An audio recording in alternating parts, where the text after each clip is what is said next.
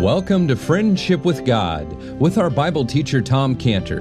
Today's message and previous messages can be listened to or downloaded for free at friendshipwithgod.org, friendshipwithgod.org. You can also obtain free resources from Tom Cantor and view our online bookstore at friendshipwithgod.org or call us at 800-247-3051, 800-247-3051.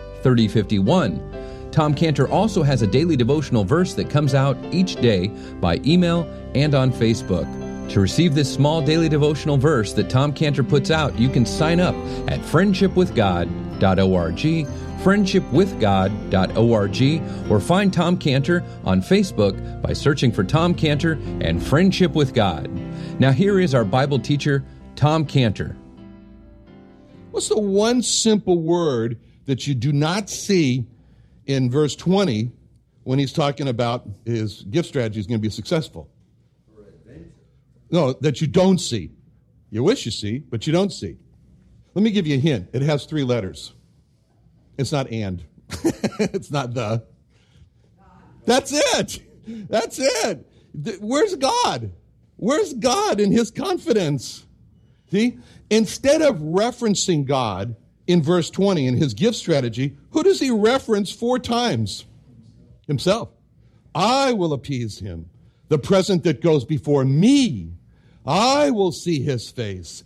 He will accept of me.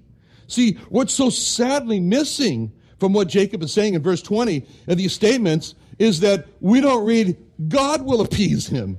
We don't read, God's going to bless the present that goes before me. We don't read, God's going to make me to see his face. We don't read, God will make him accept of me. See, in verse 20, there's just no dependence or reliance on God. There's no reference to God. But what there is in verse 20 is Jacob depending and relying on himself. Now, keep that in mind, that Jacob has done all the right things, especially in this wonderful prayer that he did in the verses 9 through 12. See, before Jacob started on his gift strategy, Jacob prayed in verses 9 through 12. You see, it was good that Jacob prayed in verses 9 through 12 before he started his gift strategy. It was a good prayer. We called it out before in verses 9 through 12. It was complete with a specific calling on God, with a specific humility before God, with a specific confession of his own weakness, with specific requests for what he wanted God to do, and most importantly, specific arguing or pleading the word of God in his prayer. It's good prayer. It was a really good prayer. All that was very good. Very, very good. Just one problem with Jacob. Again, timing of the prayer, perfect, before he did anything. Verses 9 through 12. Content of the prayer, perfect, before he did anything. Verses 9 through 12. Just one problem. And it all comes to us in verse 20. Even though Jacob has prayed in verses 9 through 12, Jacob in verse 20 is not relying on God. Even though Jacob has prayed in verses 9 through 12, Jacob in verse 20 is not depending on God. Jacob in verse 20 says nothing about what God's going to accomplish. Jacob in verse 20 says everything about what Jacob is going to accomplish. So what we're seeing here in these verses 9 through 12 and 20 is the difference between praying on the outside because I'm desperate, but on the inside, not really relying and depending on God. So what we're seeing in verses 9 through 12 and verse 20 is the difference between unbelieving prayer and believing prayer. Jacob has prayed beautifully, a model prayer. We could copy this prayer. This is a wonderful prayer. This is a perfect prayer. But he has no faith in his prayer. Jacob has asked, but he doesn't believe. At the company right now, we're under attack with lawsuits from former employees. And I was telling John how the Lord gave me a promise about these lawsuits that he gave to Abraham in Genesis 15:1 when he said, "Fear not, Abram, I am thy shield." And then John says, now we have to really believe that. That's the difference between believing prayer and unbelieving prayer. Jacob prayed, but it was not a believing prayer. because believing prayer will always result in dependence and reliance on God. So, what happens when there's non-believing prayer? Well, that can be seen in the next verse 21 through 22. So went the present over before him, himself lodged that night in the company, and he rose up that night and took his 2 wives and his 2 women servants, his 11 sons, and passed over the ford Jabbok. Here's the words, verse 23. Himself lodged that night. Sorry, verse 21. Himself lodged that night. Verse 22. He rose up that night. See, notice in verse 20 how it says, so went the present before him. That means his gift strategy, his present strategy was launched, was underway. So what's the last thing that Jacob has to do? He's got all his bases covered. He prayed beautifully, verses 9 through 12. He devised his strategy, his gift strategy, verses 13 through 19. He launches his gift strategy, verse 21, with the word, so went the present over before him. He's done everything he needed to do. He prayed, he planned, he acted. But there was nothing left really for him to do but go to sleep, right? He's tired. Himself lodged that night. Nothing left for him to do but to go to sleep. And having prayed, planned, and acted, he should have been in a position like King David described in Psalm 4:8. I will both lay me down in peace and sleep, for the Lord only maketh me dwell in safety. Having prayed, planned, and acted, he should have been into position King Solomon described in Proverbs 3:24. When thou liest down, thou shalt not be afraid, yea, thou shalt lie down, and thy sleep shall be sweet. But what happened? In verse 22, he rose up that night and took his 2 wives and 2 women servants and so forth. What happened? He couldn't sleep. Jacob can't sleep. Why can't Jacob sleep? He prayed, he planned, he had acted. What's wrong? Verse 20 is wrong. He's prayed to God. He hasn't relied on God. He's prayed to God. He hasn't depended on God. Jacob has kept his mind on God during his prayer. But Jacob hasn't stayed his mind on God after his prayer with reliance and dependence on God. So he doesn't get the peace that's promised. The peace that's promised in Isaiah 26:3 and 4. Thou wilt keep him in perfect peace whose mind is stayed on God, or held on thee, because he trusteth in thee. Trust ye in the Lord forever, for in the Lord Jehovah is everlasting strength. The issue here is trust. The issue here is dependence. The issue here is reliance on. Jacob can't sleep because Jacob doesn't have perfect peace. Jacob doesn't have perfect peace because Jacob has not stayed or held his mind on God. Jacob is not staying his mind on God because Jacob is not trusting in God. Jacob prayed. Jacob can't sleep. Jacob doesn't have peace. Prayed, can't sleep. Not trusting in God. This is exactly what happens to us. We can take what we just said here about Jacob, plug our name in. We can do that. We have a tremendous problem. Like Jacob, we pray. Timing of our prayer, perfect before we do anything else. Content of our prayer, flawless. But then we can't sleep because we don't have perfect peace. We don't have perfect peace because we haven't stayed or held our mind on God. We haven't stayed our wandering mind on God because we're not really trusting in God. We prayed. Others have prayed also with us. Well, we can't sleep because we don't have peace. We prayed. We can't sleep because we're not really trusting in God.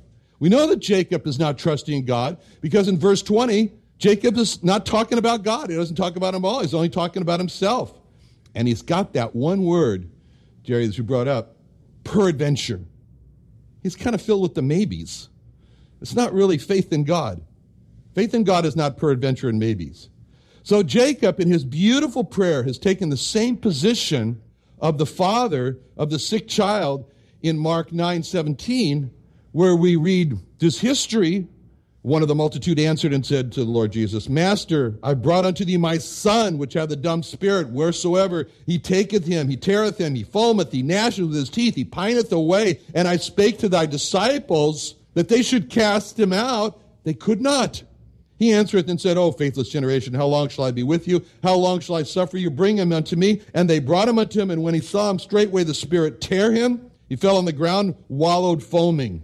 He asked his father, how long is it ago since this came unto him? He said, of a child. Oftentimes it has cast him into the fire, into the waters, and destroy him. If thou canst do anything, have compassion on us and help us.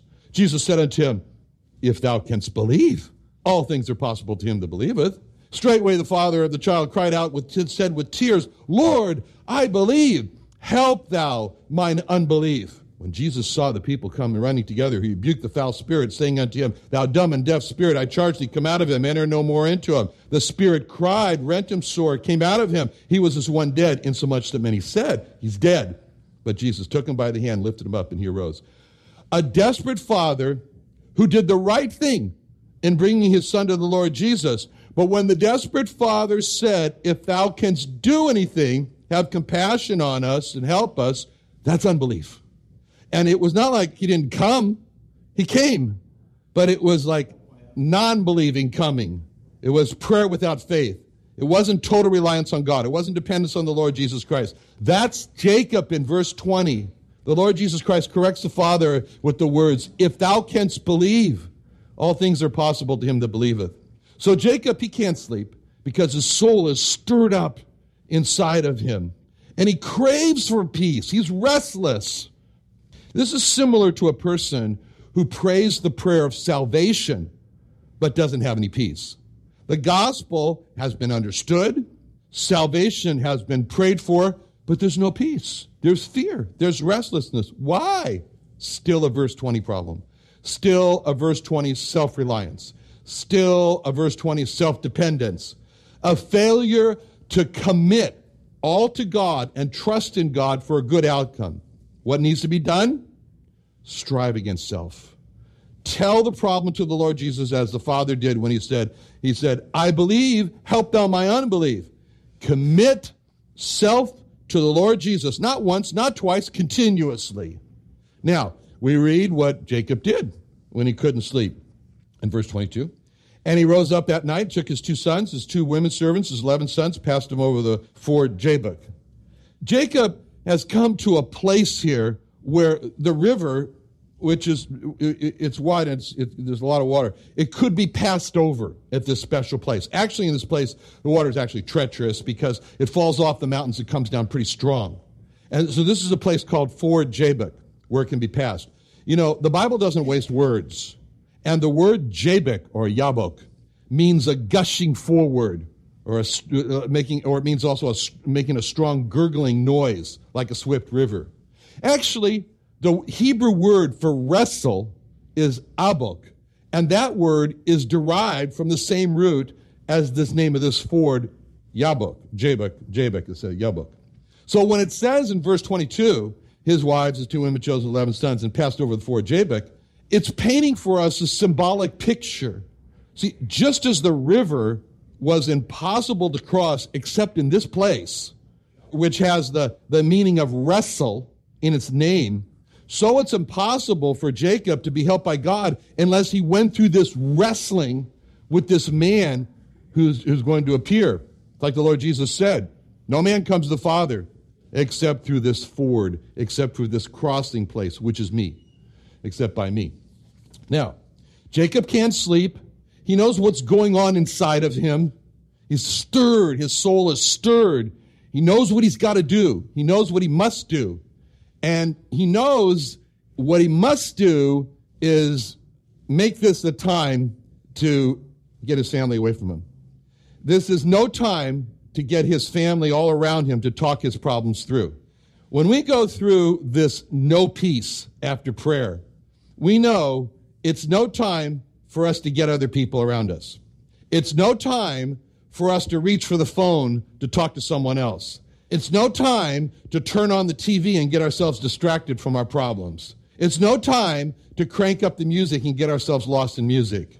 There's no time to travel to a vacation spot to get distracted. With the stir in our soul, we know we have to do exactly what Jacob did. With the stir in our soul, Jacob knows what he must do. Jacob knows he must seek God alone and be alone with God. So at the end of verse 23, when it says he sent over all that he had, it means that Jacob sent over his family, all the people, everyone and everything that he had over the river so he can seek God alone and be alone with God. He stays back to seek God alone and be alone with God to pray. And just like Jacob, we need to do the same when our soul is stirred and we can't sleep. This is the time we need to seek God alone and be with God alone to pray. But Jacob's already prayed. He already prayed. So why does he need to pray again? Because the first time Jacob prayed, he didn't prevail in prayer. There is something called prevailing in prayer. See, the first time Jacob prayed, Jacob did not prevail to abandon self-reliance, to abandon self-dependence, and to embrace God and rely on God and depend on God. And there are times when we pray and we still have no peace and we can't sleep. That's because we haven't prevailed in prayer. We haven't prevailed to abandon self-reliance, self-dependence. We haven't prevailed to embrace God and rely and depend on God. Therefore, these verses are written in 1 Thessalonians 5:17, pray without ceasing. Well, why do I have to keep praying the same thing over and over again? Haven't prevailed. Well, why does Jacob have to pray again? Hasn't prevailed.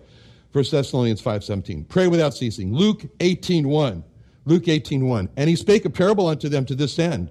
He spake a parable unto them to this end. Men ought always to pray and not to faint. In other words, don't give up. Prevailing prayer is not easy. Prevailing prayer is a fight. It's easy to pray without prevailing. Prevailing prayer is a struggle. Prevailing prayer is a fight. Prevailing prayer is a wrestle. And that's what we see here. Prevailing prayer takes extra push beyond just saying the right things in prayer. You know, when I think about this extra push, in prevailing prayer, I remember what happened in the 1970s when we taught our boys at home school, and we had social studies in the home school. And so we had an American, all the people working for us were American. But anyways, we had an American working for us, and his name was Steve Mello. But he had lived and worked in Japan. So we asked him to come in the house and to talk to our boys about his impressions about living in Japan, and particularly different foods in Japan. What impressed you, Steve, about the foods in Japan that's different? So our boys could learn about this, social studies. So he told the story about a particular food in Japan that really impressed him. I've never forgot it. It's like, it's like almost 40 years. I never forgot it. It's an illustration of what it means to push in prayer, what it means to prevail in prayer. He told us that he was impressed with one soup in Japan, which has square chunks of tofu in it. And in the tofu are little fish called doja. And so he explained how the little doja fish got punched into the tofu. Okay? He says that live doja fish are placed in this cold broth with the cool pieces of tofu. Then the cold soup is heated up over the fire, and as the fire increases in the broth, the fish get desperate, looking for a cool place of refuge, which is the tofu, so they dart themselves into the tofu. You know about that. So the doja fish, they illustrate prevailing prayer. Jacob is like the doja fish. Esau is approaching. That's the fire getting hotter. And the heat is increasing for Jacob. And so he darts himself into the refuge of God, where he clings to God for a blessing. That's what's necessary in prevailing prayer. God spoke about that in Isaiah 64:7, when God said, there's none that calleth upon thy name. There's none that calleth upon thy name. Isaiah said this. There's none that calleth upon thy name, and stirreth up himself to take hold of thee. Act like the doja fish to take hold of thee.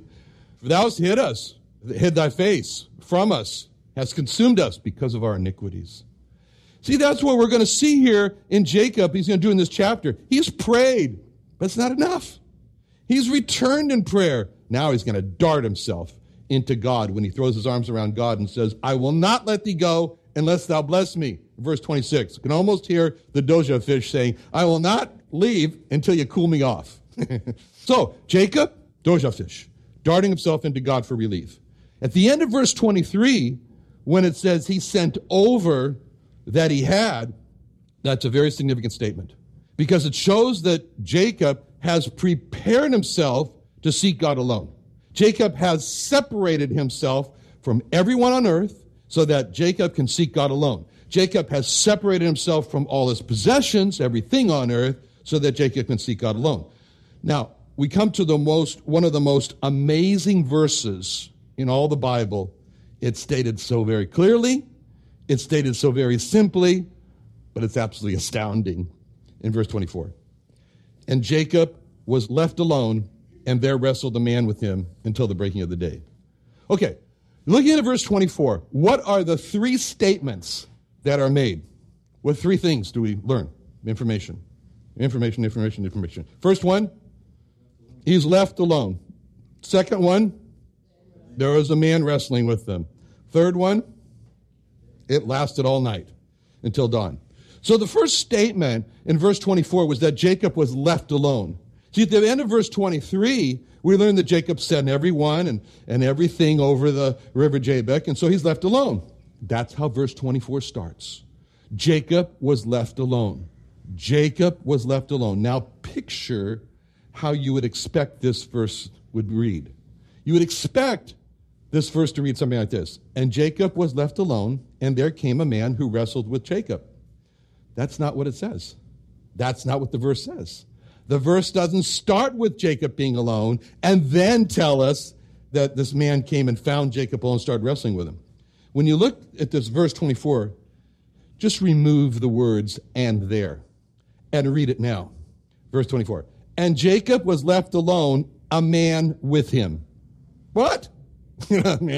What do you mean he was left alone, a man with him? That's like me saying, and Irene was alone and Jean was with Irene. So, okay. So what does that mean? If Jean is with Irene, Irene's not alone. And you can't see that. You just can't say that. Irene was alone and Jean was with Irene. But that's how verse 24 is reading. And Jacob was left alone and a man with him. How could Jacob be alone and a man be with him? That's the point.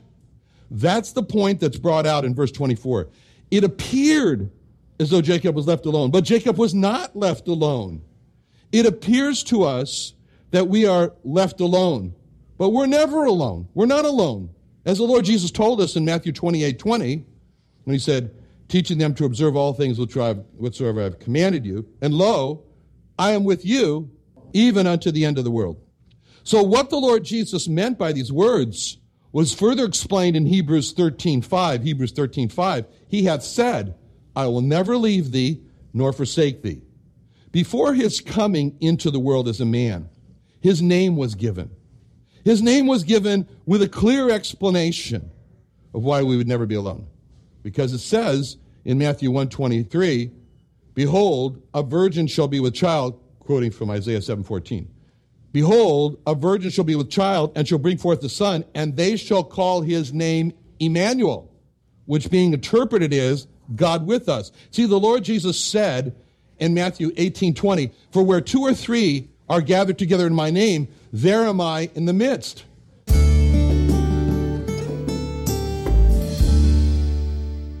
Another wonderful day studying the Bible with our Bible teacher, Tom Cantor, here on Friendship with God.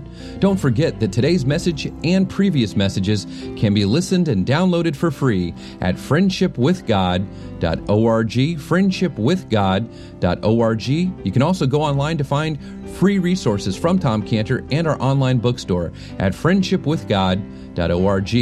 You can also find Tom Cantor on Facebook, and you can also go to friendshipwithgod.org to sign up for his daily devotional verse. Now, Tom Cantor is also the founder of Israel Restoration Ministries. You can visit that website at israelrestoration.org. Or you can write Tom Cantor at P.O. Box 711-330, P.O. Box 711-330, Santee, California. That's Santee, Santee, California, 92071. Or you can email Tom Cantor at friendshipwithgod.org, Tom Cantor at friendshipwithgod.org. Or for more information about Tom Cantor and Friendship with God and Israel Restoration Ministries, call us at 800-247-3051. Tom Cantor, founder of Israel Restoration Ministries and our Bible teacher on the Friendship with God radio program, has created the Friendship with God Study and Reference Bible.